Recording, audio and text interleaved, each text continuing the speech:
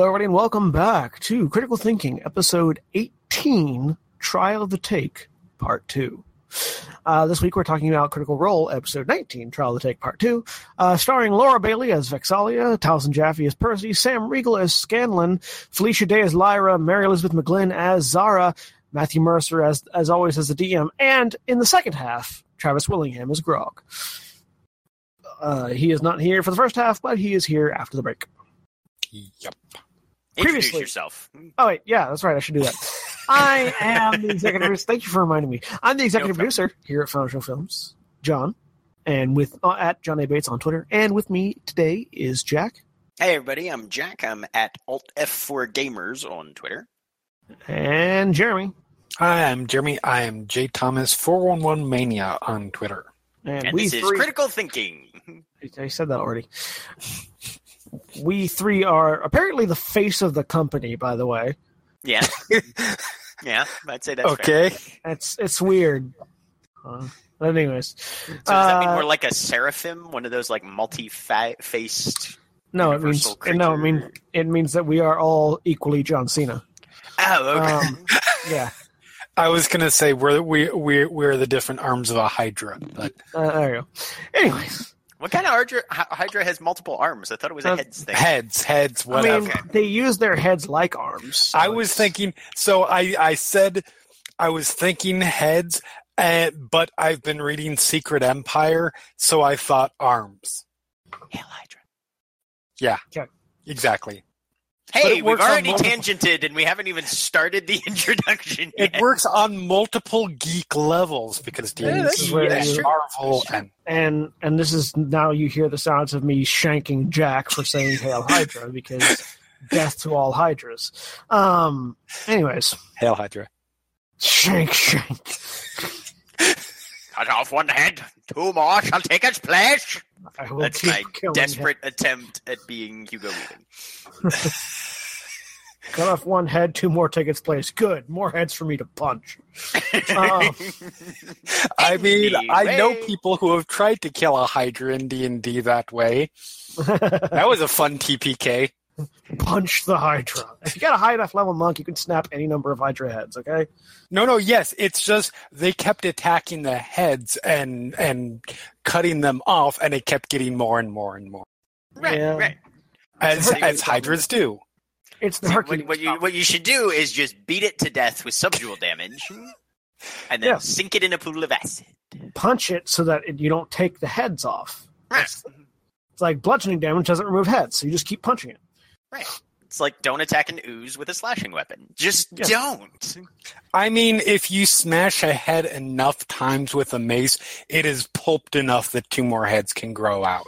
That's how I rule it. That's why you do body blows and you just have like an army of monks. So what you're saying is you just have a bunch of monks Dempsey rolling him? Mm-hmm. Okay. Just like 50 monks. Right, speed bag of Hydra. You know, it's a thing. So, anyways, Critical Role. Previously on Critical Role, our party of adventurers, Vox Machina, had broken a few rules in the city of Vasselheim and had infracted upon a contract for a guild of creature hunters known as the Slayer's Take. The group told Vox Machina that either they could be arrested for this and go to put on trial for breaking the law, or they could join the guild, and as such, be included in the written contract, and everything would be fine. So they decided to go that route. They inquired with the Huntmaster, and she informed them and said that they could join after they went through a trial of completing a contract. She hand-chose and divided the party into two separate, smaller groups. The first being the one that we are currently following, Scanlan, Percy, Vex, and Grog, and along with two other adventurers, Zara, who is a prospective member of the Slayer's Take, and Lyra, who is a member of the Slayer's Take and is the one assigned to their group. They had some shenanigans in the previous episode where they went around town trying to. They were assigned. They were assigned a adult white dragon to fight, which was voted on by the chat, by the way, which just tells you never trust chat. They they sort of, spent time around town trying to find information, gathering information about this adult white dragon, and eventually went up Glasswalk Road north of the city through the Vesper Timberlands on some information that they had received. As they traveled northward, they found signs that a dragon had been there, and as they slept after their long day of traveling, they were attacked by some orcs and an ogreish creature and a warg. The party killed them all rather quickly, and then continued on. After interrogating one of the orcs, they continued on northwest into the forest. That they had come into the forest. It managed to come upon what looked to be a perpetual blizzard that was blowing around the mountain range. And the dragon was sighted once again, taking its rest in the northern part of the mountain. They pushed on through the forest, managed to avoid the few more dangerous situations, thanks to their ranger guiding them through her favorite terrain. Eventually coming up to the base of the mountain, they looked above and saw what looked like the entrance to a cavern where at least the dragon seems to fly in and out of. It's a ways up the mountain, and there's a smaller cavern towards the base of the mountain. They went to inquire about what was in there, at which point, out of nowhere, a giant rock made of solid ice and stone was flung out of the forest, slamming into Vex, knocking her onto her ass, and doing a decent amount of physical damage. 30 points of physical damage to the ranger, at which point the two frost giants, one coming out of the cavern and another coming through the woods, approached the party. And that was where they ended up last time, and the tour began this time, with Vex picking herself up off the ground and another fight beginning with rolling initiative. Yep. Although the first thing that happens is Grog, played here by Laura Bailey, attempts to reason with the frost giants using his giant-ish. He makes this big wild claim and then rolls a charisma check and gets a natural 1. And here's my first talking point of the day. Okay, I figured this was going to be one. Bargaining in games. What we see here in the episode, not necessarily narratively, but in the episode, and this happens a lot throughout the run of Critical Role, is players will attempt to bargain with the rules and with the GM, trying to find whatever grasping piece of mechanical advantage they possibly can, for the sake of trying to get a better roll. Which isn't necessarily a bad thing by itself, but how do you guys feel about, in this particular instance, Laura, after rolling a 1, goes, oh, but wait, doesn't he get advantage for it being giants and being in a snowy mountain? Which was no. So how do you guys feel about players bargaining where they have no stance to bargain from? My thing on it, anybody can ask once in a situation. They say, oh, well, can I do this? No, you can't. Or yes, you can. If they trying to push it at that point, that's where it's fine to try and because we're working with Indy, you're working within a rule set that doesn't always necessarily quantify every situation well. It can't. So I feel like it's totally fine to ask, well, can I get advantage for pretty much any possible situation? Or, can I get a lower difficulty for this? Or, can this be considered cover or whatever the case may be? Even if there's not much chance of it happening, it doesn't hurt to ask. When it goes beyond that, that gets to the point where you're arguing with the DM, and that starts to cross a few lines. But I don't mind generally if somebody just asks, like if had this situation come up, well, since this is what's going on, can I have advantage on the roll? No, but good thought.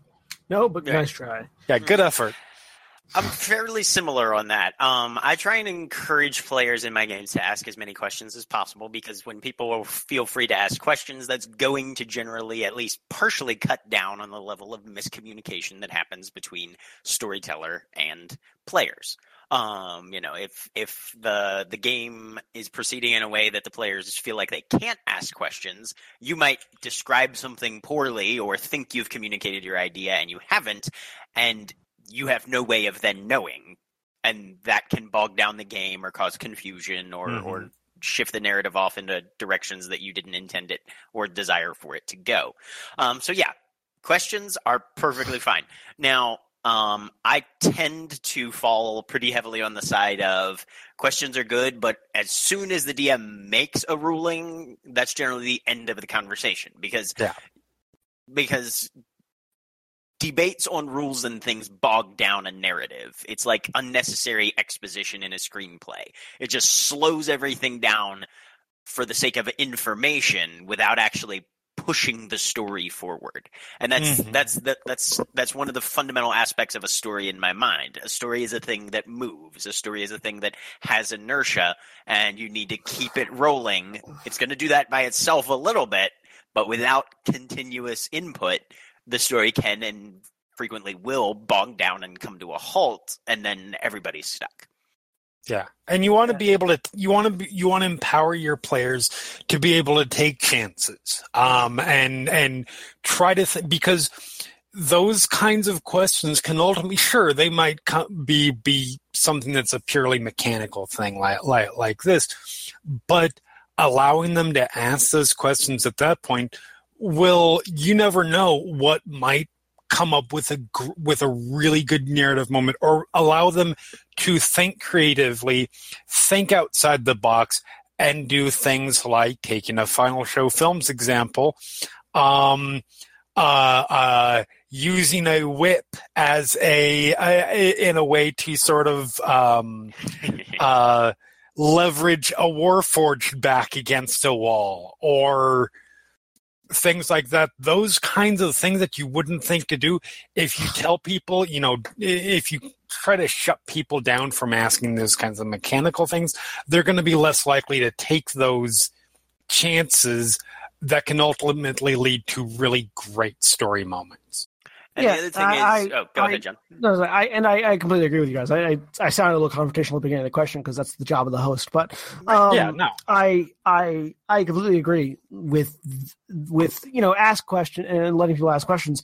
I tend to let it go a little bit I personally tend to let it go a little bit further than asking the first question, because there are times where GMs, as much as they are the GM, they're also people, and we forget things, and not all of us have a perfect memory and have completely memorized all the books ever. And so there are definitely going to be parts where I make a ruling, and maybe that ruling isn't correct.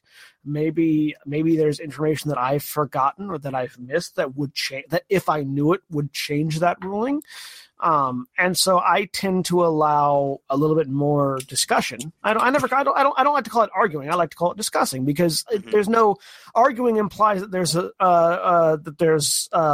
intent behind it. And I like that there's sort of more aggravated intent behind it. And I like to think of it more as a friendly discussion, but there, to a point though, like, after when I've made a ruling and you've provided me the information that might change that decision, and I say, no, I understand that, but this is still my ruling.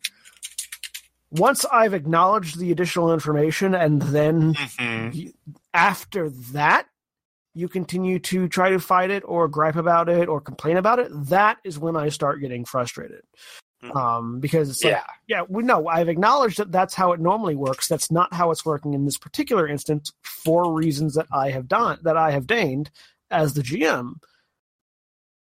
That settles it. Like, that should be the period and continue on.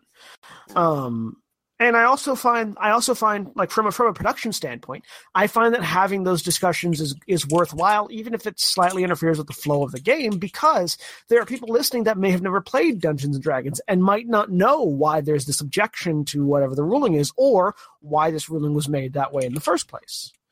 And so I find that even experienced players can get some sort of educational value out of those discussions, and it makes the game more fun when we all know why things are happening. Mm-hmm. And then I feel like those are two. Yeah. Good. I fully agree with you. If it happens to me all the time, if I'm wrong on a ruling, absolutely push back on that. That is something that I feel that's a different situation than the example or than the situation that inspired this, was there is no rules that allow me to get advantage here, but can I? Yeah. And in that in particular, I don't mind it. With the sole exception of if it happens every 5 minutes. Oh, yeah. Oh, right. God, yeah. Well, and for me, a lot of it comes down to, because for a storyteller or a DM and a player is very similar in my experience to a good relationship. There is very similar to a good relationship between an actor and a director. And these have to be these are interactions. They're social constructs and contracts in place and things like that. But the fundamental kind of baseline, the foundation upon which this relationship is built, is one of trust. And if everybody's there for the same reason, which in most modern D&D and other tabletop settings is telling a story, a lot of the community has moved away from that sort of like early late 80s, early 90s kind of the DM is competing against the players, trying actively to kill them, and the players you don't see that as nearly prevalent of an incident anymore. So the idea that we're all here to tell a really good story, and the GM knows far more about the story than anybody else around the table. Mm-hmm. So put out a question and say, hey, as I'm reading this situation you've presented, it feels like I should, have a little bump here, get an advantage or something like that. And if you trust your DM and you are there for the same reason, then you can sit back and say, all right, I've given them the information. If they say yes, great, I'll get what I want and we'll move the story along that way. If they say no, they probably have a good reason for that. So I'll roll the dice and get the story along that way. Yeah. The other thing from the DM side that I would maybe mention is the idea that if you're getting push from a player and they want to put it out there, you have two choices. Either you stick to your guns and say, here is the ruling, this is not something you can do, so don't pick up the dice and roll it because it doesn't matter. You can't do that. Or you decide, all right, I'm going to let them do it, but they're not going to be able to accomplish it more or less no matter what they roll. The first one can feel a little hardline, can feel a little authoritarian, and a lot of DMs want to shy away from that because that's not the sort of vibe they want to bring to the relationship between themselves and their players. Right. The pitfall is what happens when they roll and they get that natural 20. What happens when they roll and they get all of those successes? Suddenly, it's like, because that sort of agreement generally exists at the table. If I pick up this die and roll high enough, there's always a possibility I can succeed. I usually tell beginning DMs, if it's imperative that in a certain situation a character must fail or must succeed at a given event, don't let them roll dice.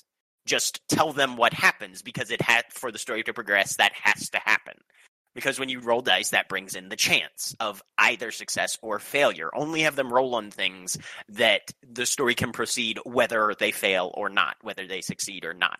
The other way you can do it is to sort of hybridize the choice between letting them roll, but sort of making it already apparent that they're not going to succeed. For a D20 system, if somebody is in just convinced that they can do what I'm telling them I don't think they should try to do, or the story says they can't do, tell them the DC right up front. Tell them what number they have to hit and put it way out of reach. Okay, yeah, no, you can absolutely roll. Okay, if you want to, sure, roll a persuasion roll. You have to get a 40. Or if you want to even put it, if you know your characters and you know their character sheets and that sort of thing, he's got a +7 modifier. All right, yeah, you have to make a 30, and you can even put it out there as you can roll a natural 20, but it's still not going to be a 30. So, another way around that to make it feel a little bit less like a blockade is to make it an opposed roll. Yeah. Especially in D20 systems, because there's a tacit agreement that a natural 20 is always on a success, but that's only against static numbers. Right. If there's another force in the world rolling, they don't have to know what it rolled or what modifiers it has. Roll. Go ahead and roll. Oh yeah, natural 20. That's great. It doesn't work. Why? Because it's an opposed roll. Against what? I don't know. Yeah. So there's ways around it, and when it comes down to it, talk to your DM, talk to your players, make sure everybody knows beforehand, before the game starts, what everybody's here for. Yes. As a comedic aside, also a way to unnerve your players. Go ahead and roll for it. Sure. Okay. Natural 20. Okay. This doesn't work. Why not? Because when Dracula rolls, he has a much higher modifier than you. Yeah, which is true. Which, now, to be fair, you want to be careful with that's one of those situations where you want to be careful with tone. Yes. So I'm going to tell a little story here. It's a short story, don't worry. But there was somebody that I used to play with. And somebody that you used to know? Yes, somebody that I used to know. That ran a few games. And when I say ran a few games, I mean most of us did not game with him for a long period after this. Because he had the absolute worst habit of how he handled it, which was, if it was an impossible task, he'd give you that look that made it clearly the case that it's clearly impossible. And then you'd be like, okay, never mind. He'd be like, no, go ahead, roll. No, go ahead, do it. In this sort of antagonistic way. That come at me, bro style of DM. Yes. Right. Mm-hmm. Now, this person is much better now. It's, this was many years ago. He's in his 20s. You know how it is. I'm in my 20s. What are you trying to say? So anyway, different 10 years, John. But no. So if you're going to set those impossible tasks, this all sort of also goes back to what we're talking about. Ultimately, all of this has to deal with the amount of trust you have between a player and between the players and the DM. Because if you trust that the DM's not just trying to kill you, it's okay if something's impossible, because they're not there to inhibit your fun. Yeah. Right. Yeah, because what you want to avoid is that sort of heavy-handedness of, no, go ahead, roll for it. Exactly. Okay, you fail. Yeah, before they even say, what the result was, because then it's like, okay, well then why the fuck did you have me roll the die in the first place? And whatever I got, I failed. It doesn't matter what you rolled. And if we're getting even further off topic here, but if your goal is to make sure that everyone has fun and tells a good story in the process, then those moments where impossible rolls come up won't seem as much of a dick move. Like if say, for instance, just before you've done an impossible roll, your rogue also had previously managed an impossible shot because they rolled really well and shot an arrow up over the side of a temple, knocking a goblin off of a rope that they were hanging on, clanging a temple bell. Like if they've had these moments of fun and funny and cool and awesome things leading up to this point, and they go, oh well, I like to do this. Oh well, this you can't. They're a lot more willing to accept that because leading up to this, they've already had a lot of fun, and most people are reasonable and know that you can't just get your way the whole time. It's like, okay, I've had my fun, I've done my thing. Now it's the point where I have to let somebody else do something, or something else has to happen. Yep.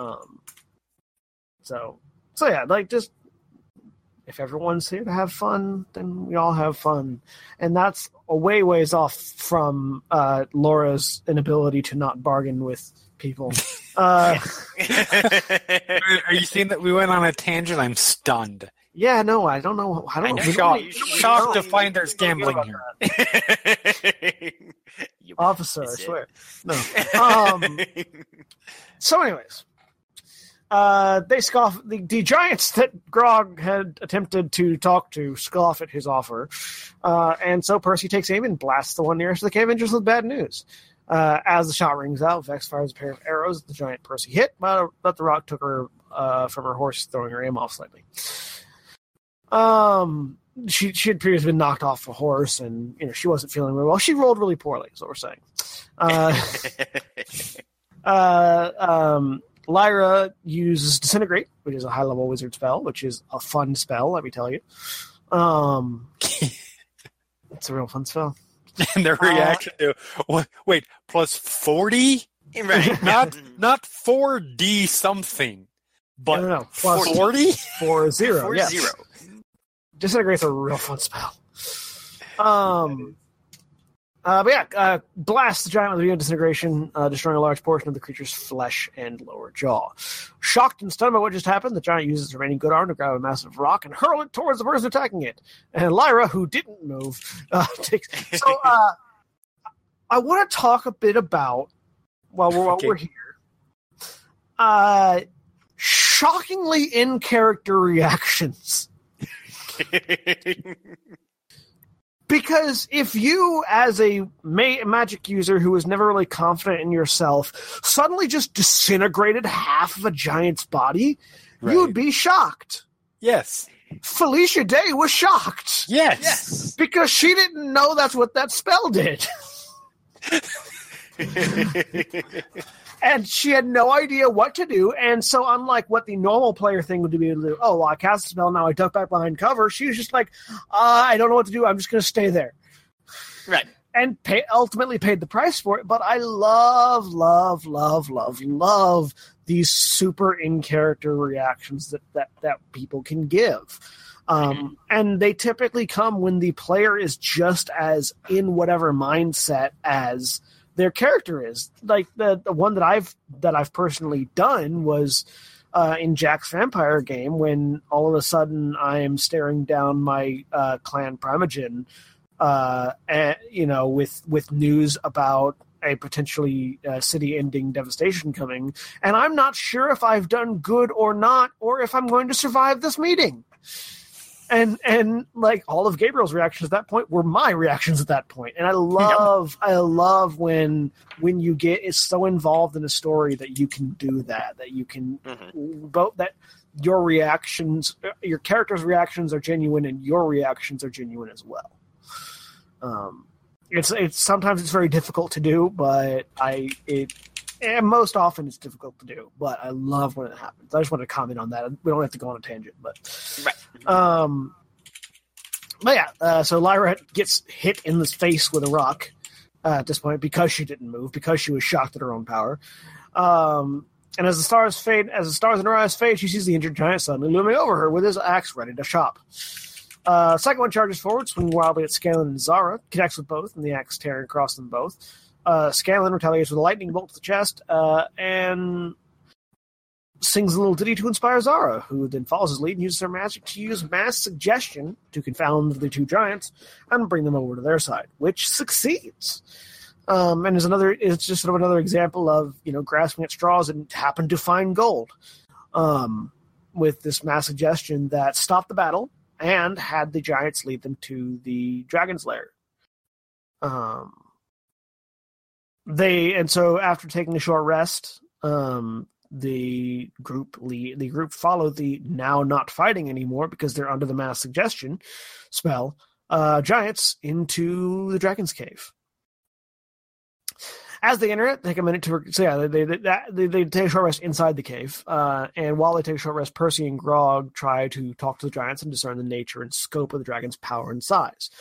The giants can't really tell them much that's useful, just tell them that they'll take him to him, but that it's certain death.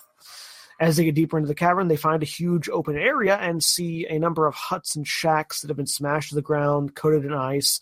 And as the giants lead them through, they come across large pillars of ice, which, upon deeper inspection, reveal the frozen form of other frost giants encased within them.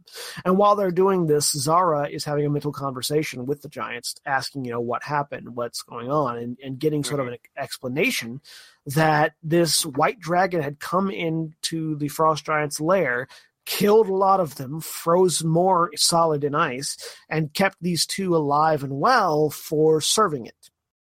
And basically, they only had the choice of serve or die. Excuse me.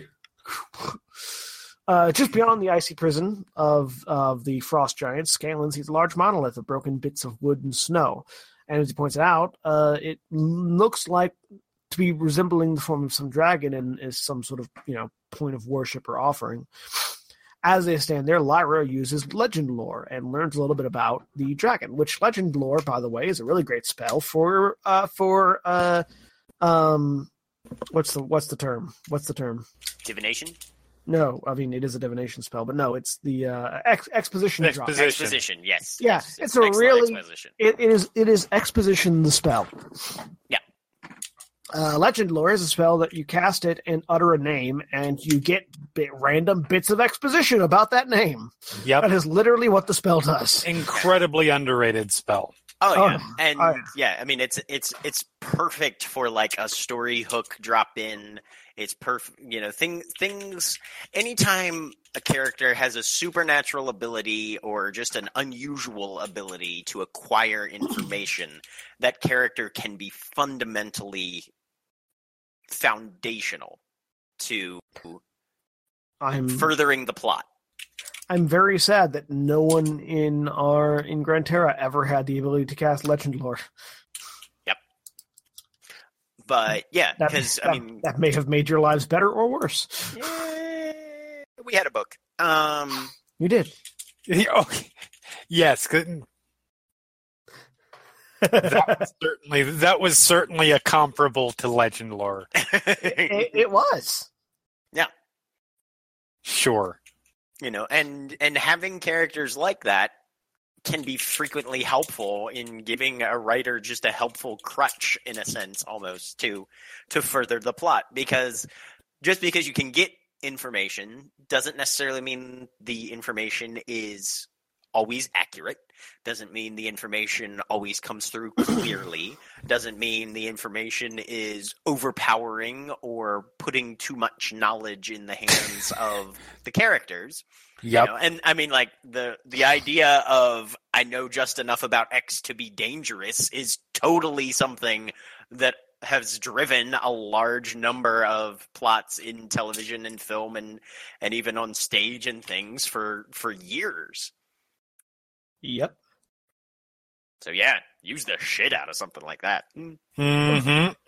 Well, yeah. Through legend lore, she catches a glimpse of the life of the dragon until it comes to this mountain and claims it as its own, and a name comes to her mind. Rhymefang. The giants hear the name and nod, as if. And Lyra tells everyone that a group was sent to find the white dragon a while back, and never came back.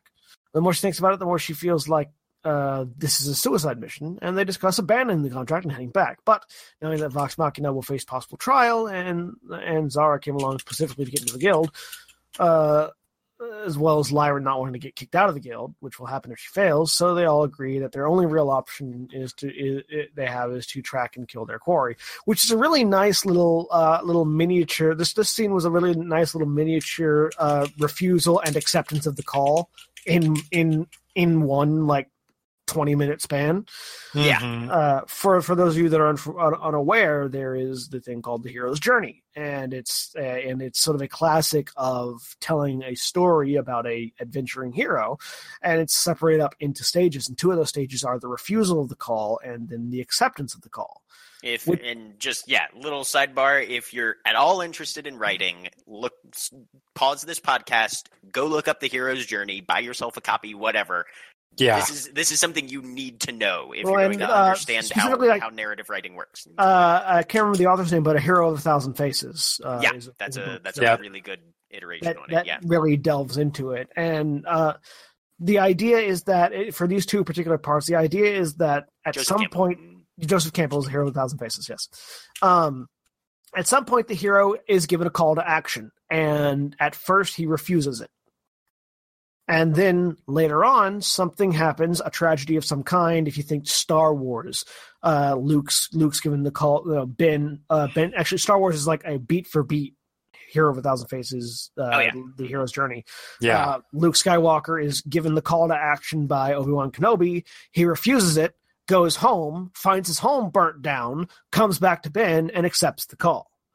And this. Typically, that happens over the course of several scenes. In this case, they had that entire little trio of iteration in a 20-minute conversation, which was really nice. Yes. And it was, this is a suicide mission. Maybe we shouldn't go. Oh, but if we don't go, this, and this will happen. Oh, well, then we have to go. It's a great way to do it when, not just talking about narrative, but talking about D&D again. When that hero's journey is a really, really great thing to tell within a D&D setting. But if you separate those out, you can freak out your DM because you are essentially in that first scene rejecting the story that he's putting for you. Yep. And that can be scary if you're actually running the game. We did that to you. You did that. You've done that several times now. Right. Here's a very nice, clear plot hook guiding you towards the very obvious next act of the story. Cool. Fuck that. Let's go do this thing. Fuck that. We're not going into the Mournlands. Which I think it's adorable that you guys have a choice. Anyways, but... I will get on that train and ride it to God knows where. Hey, I have already teleported you guys halfway across the world in one thing. Don't think I won't do it again. But hey, my players ended up in Zendrick that exact way. But when you do that, even if you have an ultimate plan behind it, and I know that when I'm playing a character, like I would say like 70% of my motivations are in terms of, okay, I'm going along with the storyline, and I have an ultimate thought of where this will take my character. So you might do the rejection moment thinking, okay, clearly something's going to come up that's going to, that will set them back on the path. Your DM's not a mind reader, no matter whether his NPCs have telepathy or not. So that can be scary. So for them to do that, sort of cover all of that in a single scene is a really nice moment. Not that you can't do it in multiple scenes, because again, that goes back to the idea of the trust between the DM and the players, that they're not just going to say, fuck your storyline, I'm going to go become a farmer. Or whatever the case may be. I'm going to raise crops. Right. Or in my case, always, I'm going to go be a blacksmith. But it's not. It was nice to see them sort of encapsulate all in one scene, so as not to, since this is a D&D game that's not just between them, but it's between them, the DM, and the thousands of people that are watching. This show gets speculated on enough as it is. They don't need that sort of thing coming into play, even mid-episode. So, Yeah, something I appreciated. So after having this little crisis of faith, they continue on. The giants stop at a thick wall of ice between them and the path up to the dragon. Grog, one to act without thinking, runs forward and slams his flaming warhammer into it to create a crack in the wall. As Percy steps forward to examine it, Lyra fires a fireball at the crack, blasting the wall into large chunks which fall onto the two of them as Grog rolls out of the way. The path now clear, they begin to head up the twisting path of the ice towards their final confrontation with the worm. The climb is frighteningly cold, each step a little worse. A little way up the path, Vex notices the lower half of a frost giant encased in ice. Strangely, the stench of rotting flesh can easily be smelled. The resistance of the giants is enough to allow the half-eaten body to decay. They soon come to a second wall, this time with a bit more of a plan than they had with the first one. Lyra again firebolts the wall, this time with everyone from a distance. With the wall broken and fractured, they pass over the remains of it and continue winding upwards. As they walk, they discuss ways to try and distance or entice Rhymefang when they get to him. They decide that they can try to use some kind of subterfuge for whatever it'll be worth. They work their way up the path, and Lyra tries to decide who to cast Stone Skin on. After a long debate, Zara uses their ability to speak to animals to talk to Trinket. He tells her that he will do whatever it takes to protect Vex, even if it means his own death. With the spell cast, Scanlan trots forward, laughing at everyone behind him. Suddenly, the ice below his foot gives way, and he tumbles out of the way as a large pit opens, jagged ice spikes jutting. Now, why was Scanlan laughing at everyone? Because I've forgotten this part. I have no idea why he might have been, except considering Scanlan's general relationship and viewpoint of Trinket, it may have had something to do with the bear talk. Either that, or who got Stone Skin cast on them? It was Trinket. It was Trinket, yeah. It may have just been that, yeah. Yeah. Yeah, I honestly don't recall why. Scanlan was laughing. Moving on. Yep. So the ice below his feet gives away, and he tumbles out of the way as a large pit opens, jagged ice spikes jutting out from underneath the now broken floor. They move forward and come to a third wall, with a small section broken out of it. The giants pause, and Vex notices their trepidation. She surmises that the floor is likely weak here as well, and Lyra blows another hole in the wall for them to pass through without issue. Lyra blasts the wall, sending it tumbling down upon itself, and they climb over the remnants and forge ahead up the path. As they debate trying to put the bomb Percy made into a bag to use to blow up Rhymefang's face, they finally reach the top. Zara sneaks forward into a large open chamber atop the winding path. As the rest come up behind her, Rhymefang invites her into his lair from atop a large platform of ice and stone. Scanlan takes a small bag containing a large diamond offering and the grenade that Percy constructed in town. Projecting an aura of confidence, or an air of confidence and arrogance, Scanlan engages the dragon head-on. As he talks, the others notice that there are 3 people frozen in icy pillars around the room. Scanlan shows the large gem, and the dragon almost laughs at him at the offering that he brings for them on behalf of the Slayer's take. As Rhymefang Scanlan snarls... has obviously never played Shadowrun, never deal with the dragon. Yeah, never Right. deal with a dragon is number 1 in Shadowrun. D&D less often because dragons are different and come in various sizes. Right. Different sizes, but in Shadowrun, never make a deal with the dragon. Never. Ever. Ever. Make a deal with the dragon. So as a GM running Shadowrun, you always wanted to make a deal with the dragon. Right. Of course. There's Can't dragons making deals just coming out the walls. When we get to Atlantis, you guys will have a lot of fun. Because Atlantis is run by a dragon. Anyways. As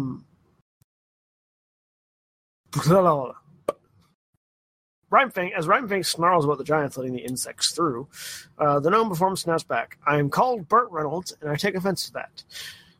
This is the first time we have... Is this the first time or the second time we have Burt Reynolds as an alias? I think this is the first time that Scanlan has an in-character on stream. They've referenced his Burt Reynolds identity previously, but this is the first time I think we actually see him enact it. So this brings us to another topic of discussion for GMs in a narrative perspective. Meta humor and referential characters. Way to read my mind. I mean, that's what I do. But yeah, how do you guys feel about not only meta humor, but characters who are themselves completely referential characters to the point of being a ripoff of another character? Well, ripoffs are bad. In D&D, a little less bad. As a narrative tool, it's not like outside of role-playing games. It's not good. Once you hit that rip-off stage, for obvious reasons. It's lazy storytelling. You are not legally, but for all other intents and purposes, infringing on other people's ideas. It's unoriginal. I would say with one exception, parody. Well, yes, parody and satire too. Parody and satire aren't rip-offs. Right. Because there is a fine line between a rip-off and parody, satire, or homages. Yeah, no. Because you can argue that Edgar Wright and Quentin Tarantino as filmmakers have built their careers off ripping off people. Yeah. This is less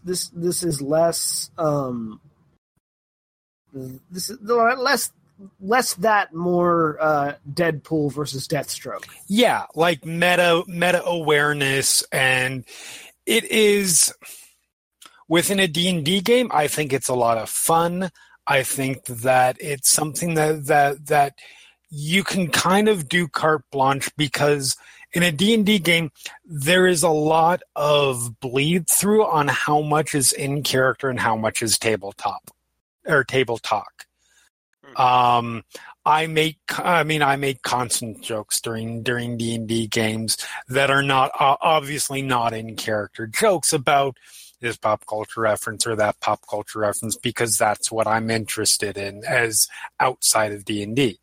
Yeah. Well, like, for instance, I used to be part of an Aeon Trinity game, which is one of those pretty awesome games that like literally 12 people in the world know about anymore. It's great. I don't even know what you're talking about. Right, it's an old White Wolf game. And it's set in the future, like usually about 150 years in the future. And my character that I played in that game was, in character, a huge fan of early 21st century pop culture entertainment, which basically, from a player perspective, was me giving my character an in-character reason to say all the referential humor things that I like to say around the table. But shifting it to where, this is Earth. In the future, this data and information would be available to somebody who knows where to look for it, who's interested in the era. So it's not technically a ripoff because it's setting appropriate. Yeah. So, there are options of how things like that, if you get enjoyment out of that, or you want a character who has that sort of affinity, there are great ways that you can interact with your storyteller and be like, hey, here's a thing I want to be around about my character, and it can add a layer to the character, to the setting, to the story. Yeah. Right. At the same time, I feel like there is always the opportunity, there's always the chance of taking that a step too far. Oh God, yes. Absolutely. I have played with people who make characters who are no deeper than a shallow reference. And in narrative writing, there is no faster way to age your material than to give it a what's the phrase?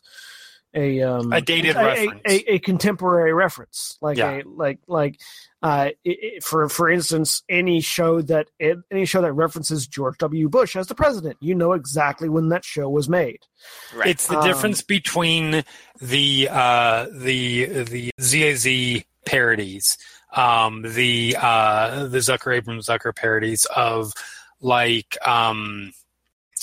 Airplane and Naked Gun, which still have some of those, but it's a difference between those and the Friedberg Seltzer parodies of the last a decade or so, like Superhero Movie and Epic Movie, the X movie, and the Wayans ones of The Haunted House and Scary Movie, where those are buried in dated references. Like you watch a movie that's you watch one of the more recent ones, like the original It's Haunted House, which is only like 4 years old. It feels 5, 6, 7, 8 years old. You watch Airport, and yes, it still has, it's very clearly set in the 70s. Right. But it's done so in a more universal way that the jokes still work now. Well, and that's, again, I come back to this a lot, but because he's a good movie maker, Mel Brooks, History of the World Part 1. Yes, Brooks is perfect. Like History of the World Part 1 is one of those ideal examples of the way to make referential humor that is still pertinent and funny today, because he said it all in throughout history. Like back during the time of the Romans, they were making referential humor about modern day, and it wasn't like, oh, wasn't it funny when like instead of having a joke about why do I keep forgetting people's names today? Richard Pryor, rather than making a joke about Richard Pryor lighting his hair on fire while trying to freebase in his house and running up and down the street, which tells you how old I am. I know. Yep. Rather than making a joke about that, they had a character based on Richard Pryor who lit up an entire field while running away from the Romans. Right. Like that sort of reference is that sort of joke is still funny no matter when you watch it, but if you know what he's referencing, it is that much more funny. Yes. And there's nothing wrong. It's worth saying that at its core, there's nothing wrong with making those meta reference jokes that are dated if that's what you're going for. And if there's if your entire hook isn't just that. Deadpool, as you mentioned, was a great example of a character who, and I'm talking about the filmic version right now, makes a lot of great pop culture references, makes a lot of jokes about Ryan Reynolds and his past superhero problems, interestingly and so on enough, and so forth. Interestingly enough, the Deadpool movie makes a lot of references to pop culture references that were already outdated at the time the movie came out. Well, that's makes an easy way to make it timeless, because if you're referencing something from the 80s in a nostalgia way, like Wham or like Guardians of the Galaxy does, it instantly feels like it's got this timeless feel. Because it's not, because it feels like it should be that era of movie, but it's obviously not. Yeah, and that just that and you're not making those references to try and ham-fistedly shoehorn in some level of hipness or up-to-date relevance. You're doing it as a callback to something that has already come and gone, but that people still recognize as being a significant aspect of a given era, a given event, a given circumstance. Yeah. But it's still okay at the same time to throw in jokes that, let's be honest, 10, 15 years down the line, most people probably aren't going to get. Don't make the suit animated and green. Right. Because that's going to be what Green Lantern is going to be one of those films that's faded into the background and nobody remembers at that point.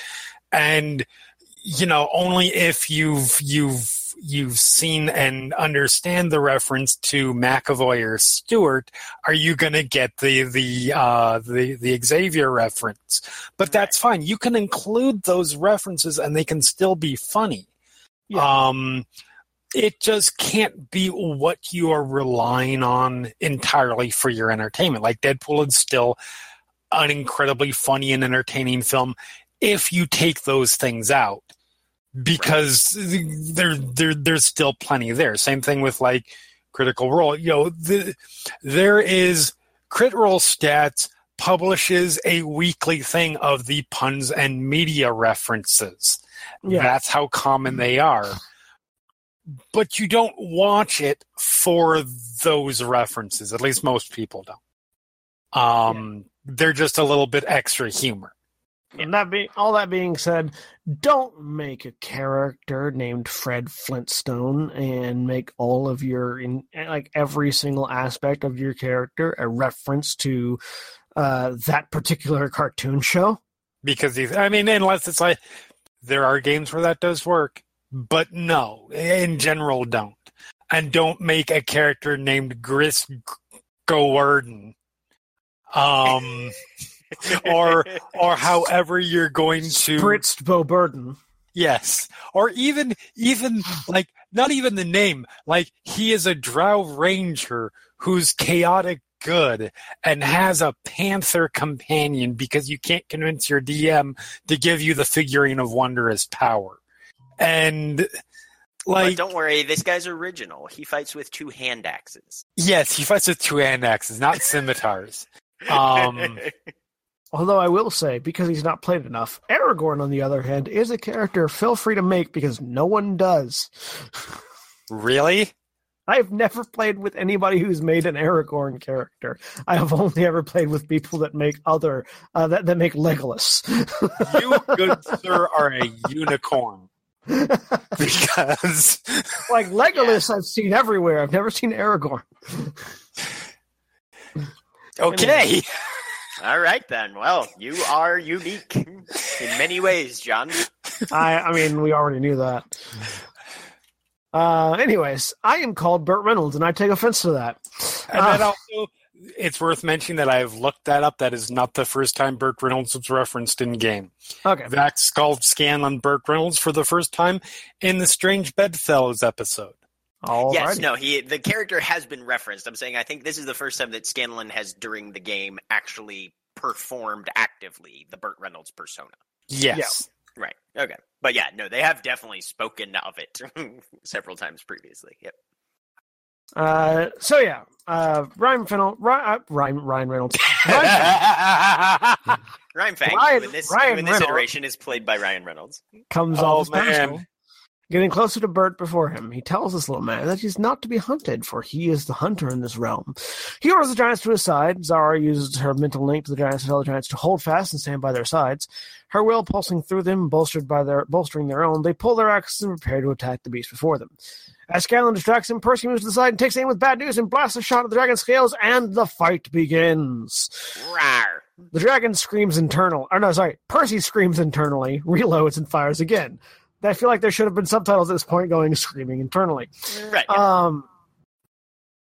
And they fight. It's a fight. This is a fight episode.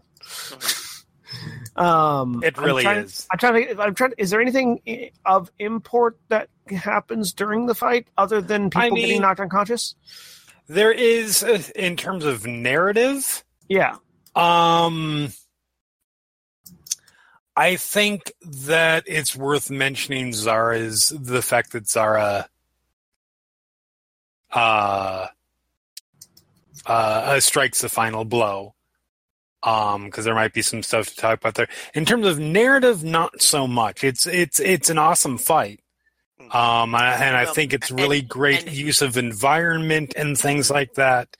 But I think some of the most noteworthy stuff is just rule stuff. Yeah. And you mentioning Zara getting the killing blow, I think is a helpful lead into the one thing about this episode that I wanted to mention, because I feel like we may have spoken about it just briefly last episode, but have we talked that much about the effective use of, in this case, a guest character when it comes to a narrative, especially an episodic type narrative? We have. Well, I think we did talk about it last. We talked about it a fair bit last time. Yeah. But it's definitely something that can be touched on again. Was there something in particular you wanted to talk about? Just there's a very, at least in my experience, common occurrence in audiences specifically where guest characters or characters that at least start that way can sometimes very easily become some of the most treasured, iconic characters in a franchise, in a narrative. Yeah. And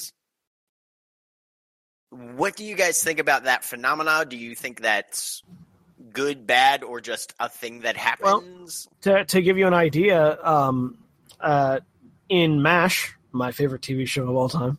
I don't know if I've mentioned that ever before. You may have. No, not at all.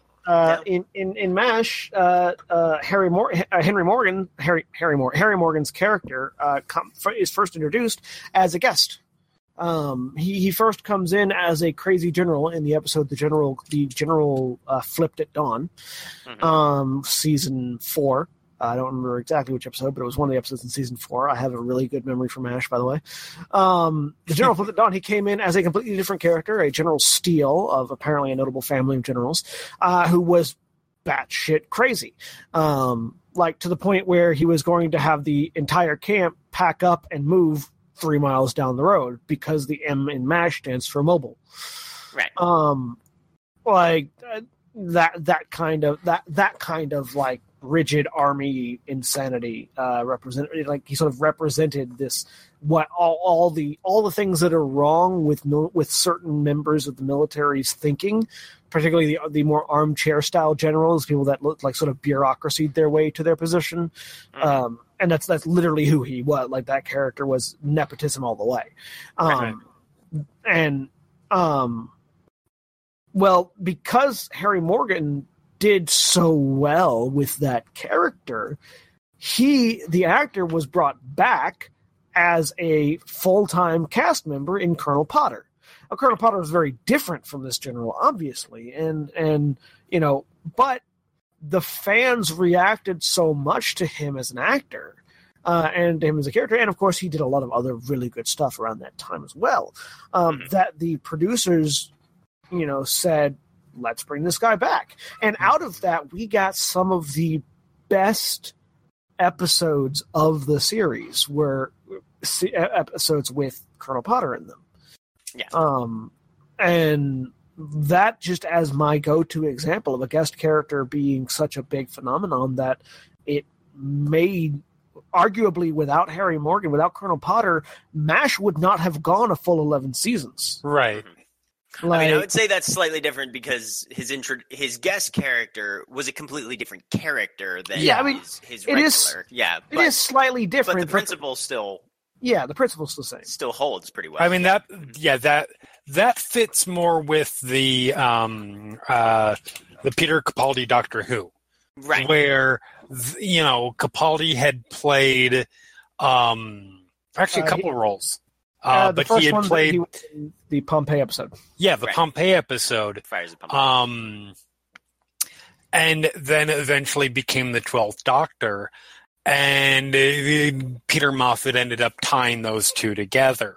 But that sort of fits in that way. I think this is something that more often than not, if you can get a character that is so that it's a lot easier to get a character who's a guest star and only has 1 or 2 appearances to make a sudden reaction, particularly in genre television or genre storytelling, I guess I should say as a whole. But I was thinking specifically of television because that character comes in, is there only for a short time. And as we talked about in the last episode, when you're introducing a character, in order to give them an impact, you really have to make them stand out when they first show up. So it's very easy to create those characters who have very sudden, passionate fan followings. Weird Al Yankovic and Gallivant. Yeah, that's a great example. Well, I mean, that's how we get the character of Spike in Buffy. Exactly, that's exactly who I was gonna reference. Is Spike was, again, originally a character who was, I don't even think he was supposed to last like a couple episodes. Episodes, right? Yeah. And he did. Now that wasn't because of fan reaction, because that character was supposed to be killed off. Basically, by the time he would have been killed off, the first episode hadn't even aired yet. Yeah. Right. It was that James Marsters did such a fantastic job and clearly had such chemistry with Juliet Landau and with everybody on the show that Joss Whedon was like, all right, we're keeping you around. And then he was such a big hit for that season that he became one of the more entrenched characters on the show.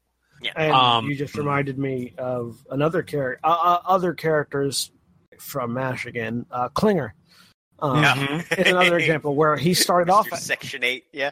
Yeah, well, his first appearance as a guest was just a random dude with a scarf. Right. That was being abused, was being verbally abused by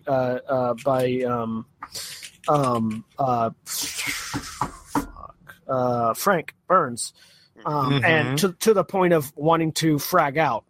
And we actually got sort of a not an explanation, but a visual representation of what the term frag out meant, because he had a frag grenade and he was going to throw it in like he was going to shove it in basically in Burns' pants and let it go.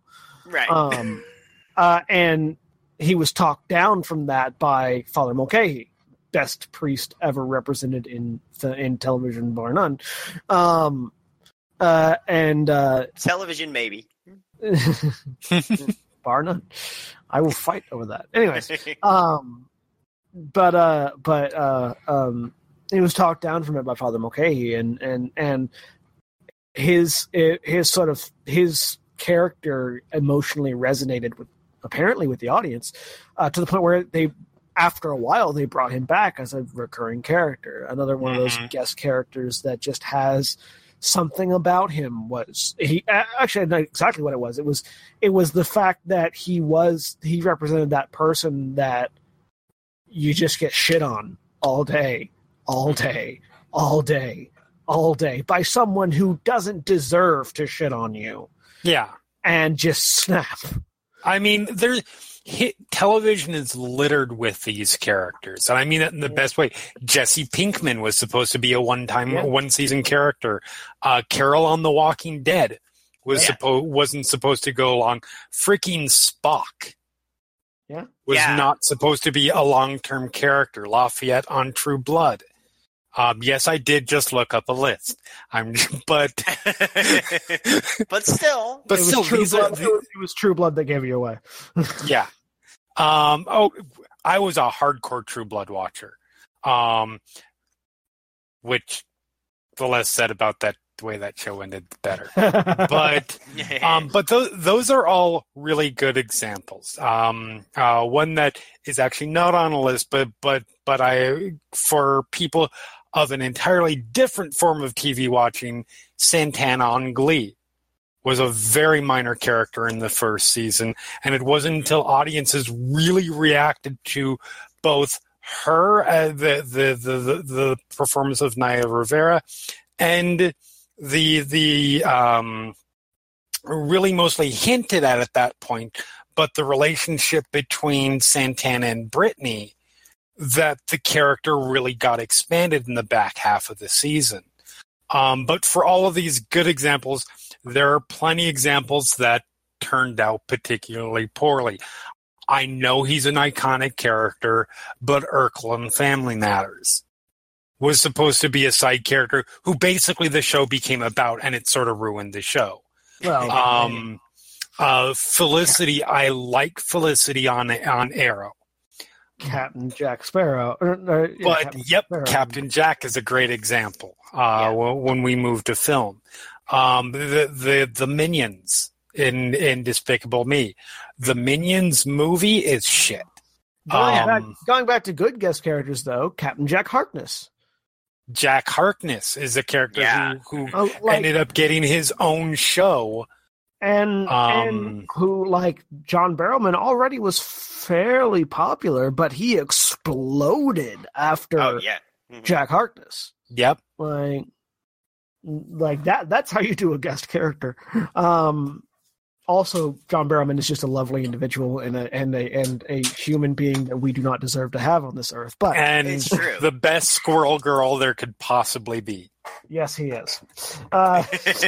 No disrespect to the actress who's playing her in the upcoming TV show, but it's John Barrowman. Yes. Also, surprisingly good Nazi. Are you talking producers? Yes. Okay.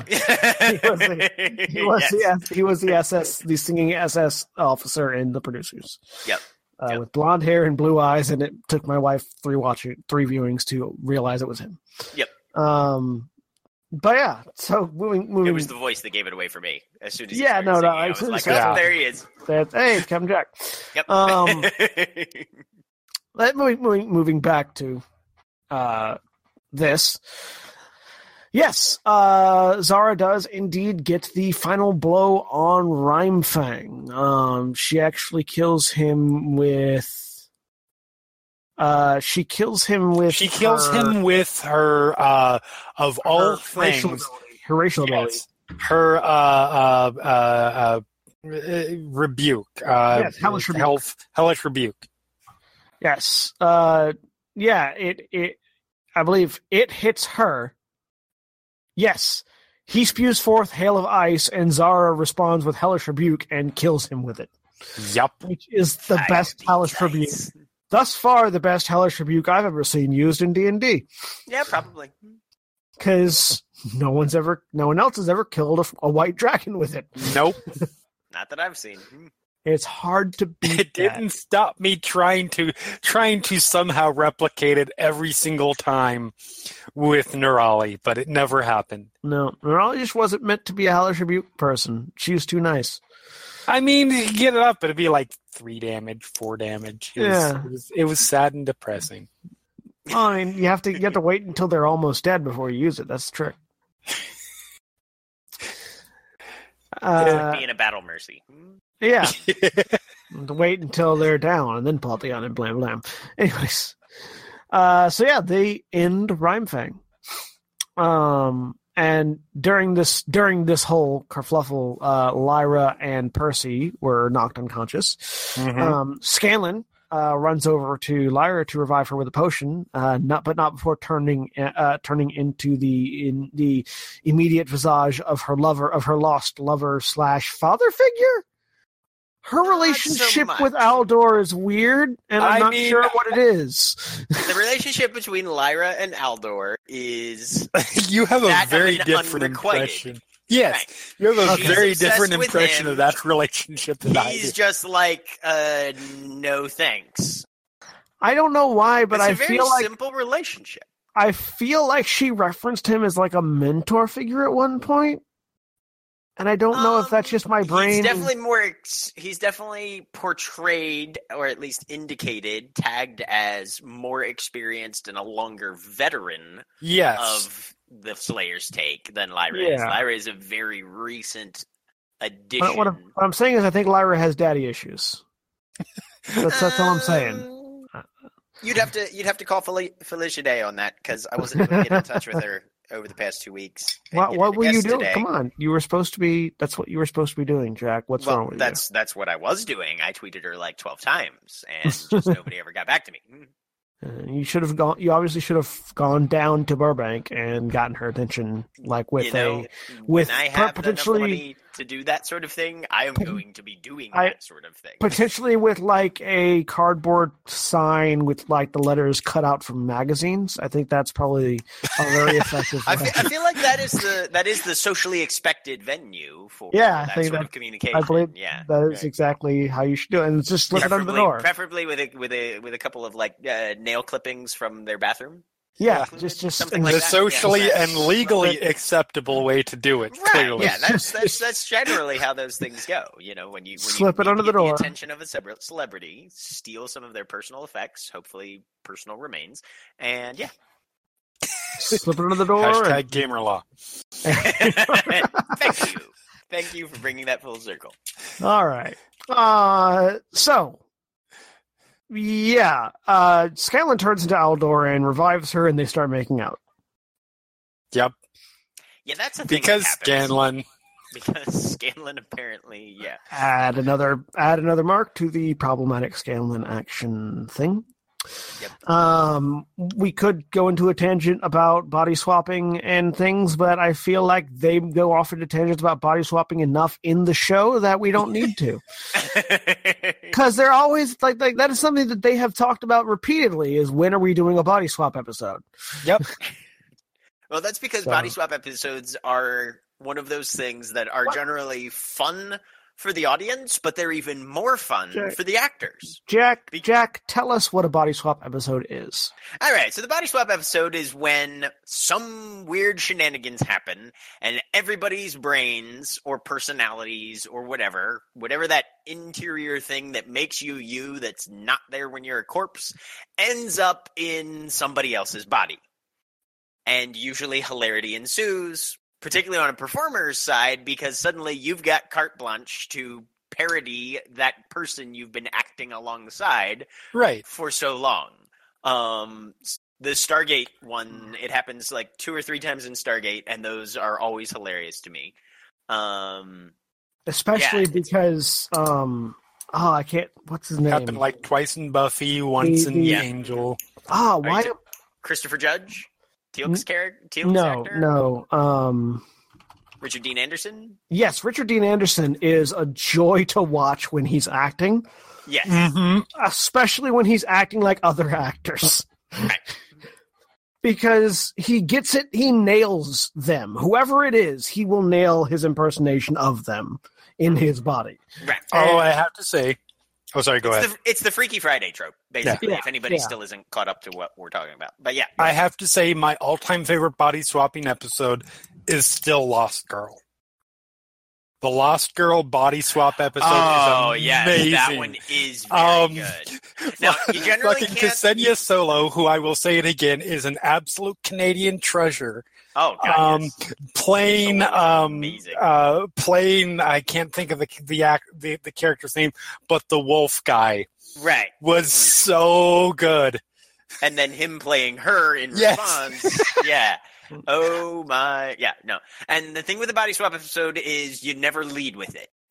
Right. It's never going to have the impact unless the audience already has investment in the existing characters and has figured out their idiosyncrasies and their habits and things like that. You have to be familiar with the characters already before you can pull off. Because they have to be able to pick up on those idiosyncrasies when another person is doing them. Mm-hmm. Right.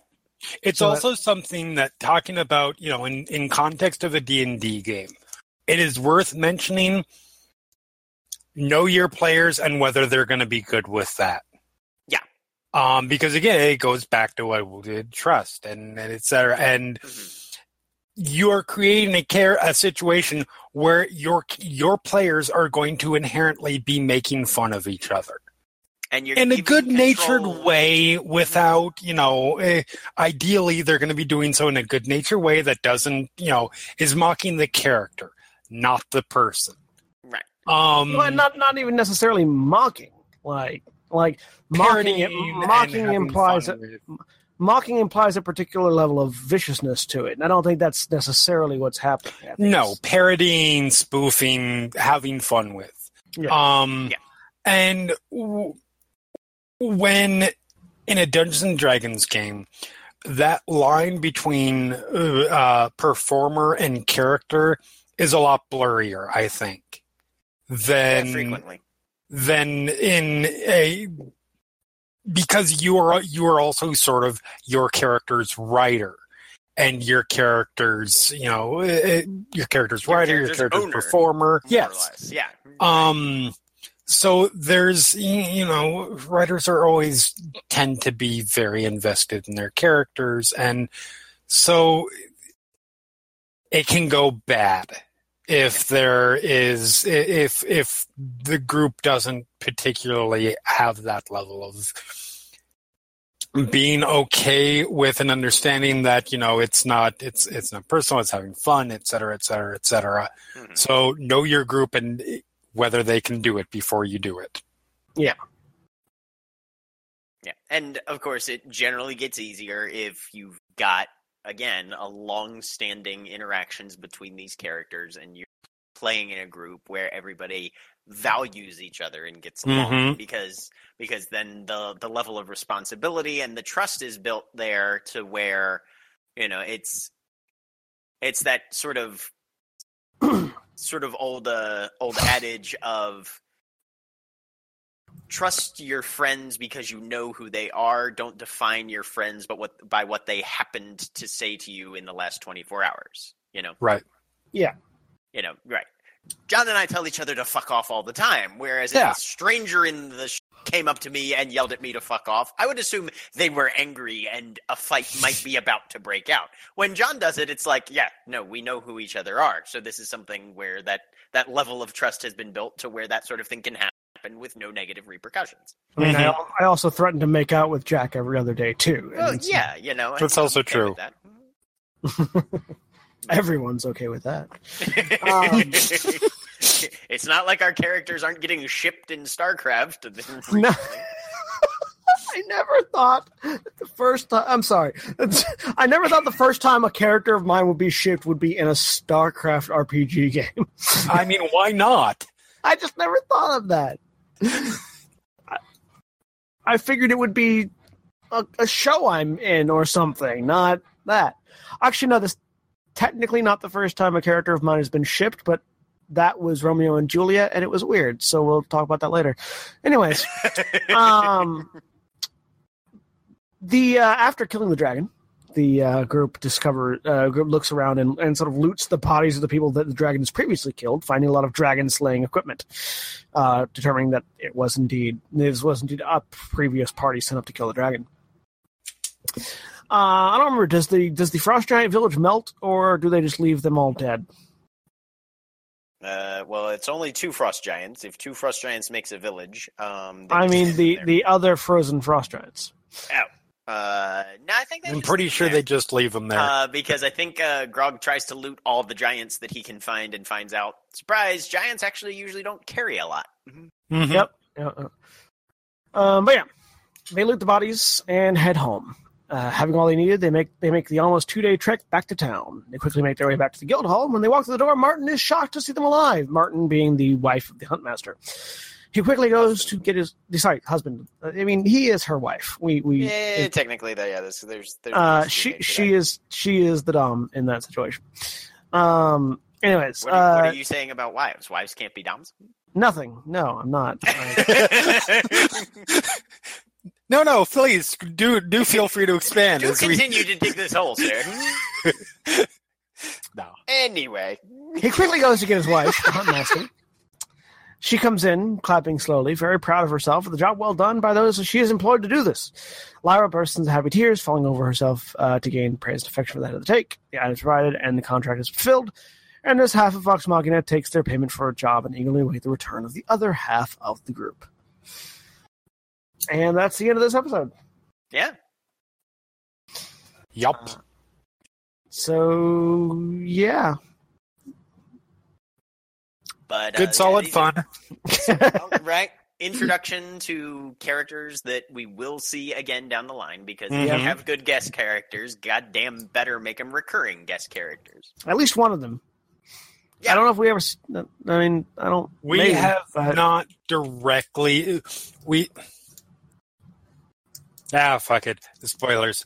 We do not directly see Lyra as played by Felicia Day. I like how you got halfway through the same sentence I was about to do and then had the same mental dilemma I did. Yeah. We do not see Felicia Day playing Lyra again. I believe we see Lyra in a quick aside as played by Matt. Yeah. And it's not to say we will never see Lyra again. Right. I hope we do, because I think Lyra's freaking great. Oh, yeah. Lyra is your character. No, Lyra is so not my character. Of the characters in this particular episode, Lyra is definitely a character up your alley. Not a character you'd play, but your character. Like cut from a similar cloth. Yeah, no, that's fair. She's definitely more of a Nerali than a... Yeah. She's like half Nerali, half Lux. Yeah. That is my... The gears in my brain have locked. Stop writing fan fiction about your own characters. No. I'm just trying to imagine a character that is half Lux and half Nerali. And scarily, I think you're right. Yep. We know you. That Lyra fits that. Yeah, no, it was a good overall good episode. I definitely enjoyed breaking up of the norm, the like sort of different characters in Spot, sort of giving a little bit more flesh to the world around it, and which is a terrifying thought when you extrapolate that out of context. And now my brain's doing that. So we have been Final Show Films. We produce a wide variety of content every day of the week. You can check us out on our website at finalshowfilms.com. You also check us out on our Patreon page at patreon.com/FSFilms. Thank you to our Patreons, especially our $20 supporters, Chris Comfort, Atonic, and Cat Waterflame. Without him, we wouldn't be able to do quite as much of the stuff that we do already. You can support us on Patreon if you like. You can also find all of our stuff on our website at finalshowfilms.com and on our YouTube channel, youtube.com/Sensaku. Look forward to today, if I get this out on time. You're going to be listening to this after the fact, but if you happen to catch it, I hope you enjoyed watching us do a character gen session with the folks over at Dawnforge Cast. And keep an eye out for later this month, we're going to be doing a Vampire the Masquerade one-shot crossover with the Dawnforge Cast folks. Jack's going to be running that, and I'm going to be being a crazy person in it. It's going to be fun. Yep. So look forward to that. And yeah, thank you all very much for supporting us. And thank you to the folks over at Jack, stop breathing in your mic. 411mania.com. Jeremy, tell us a little bit about 411mania.com. It's a place. No. 411mania. 411mania.com is a pop culture site that everything that you might be interested in. If you're looking for the news as it comes out of San Diego Comic-Con next week, we will have all that as it is hitting. We all of the latest wrestling news, the TV, movies, comics, MMA, video games, music, the Final Show film stuff. Basically everything that geeks could be interested in, we cover. So it's 411 Mania. Check us out. Yep, we appreciate the folks over at 411mania.com. Check them out, and we appreciate all of you for listening, and we'll see you all next time. Say goodbye, everybody. Bye, everybody. Goodbye. Goodbye.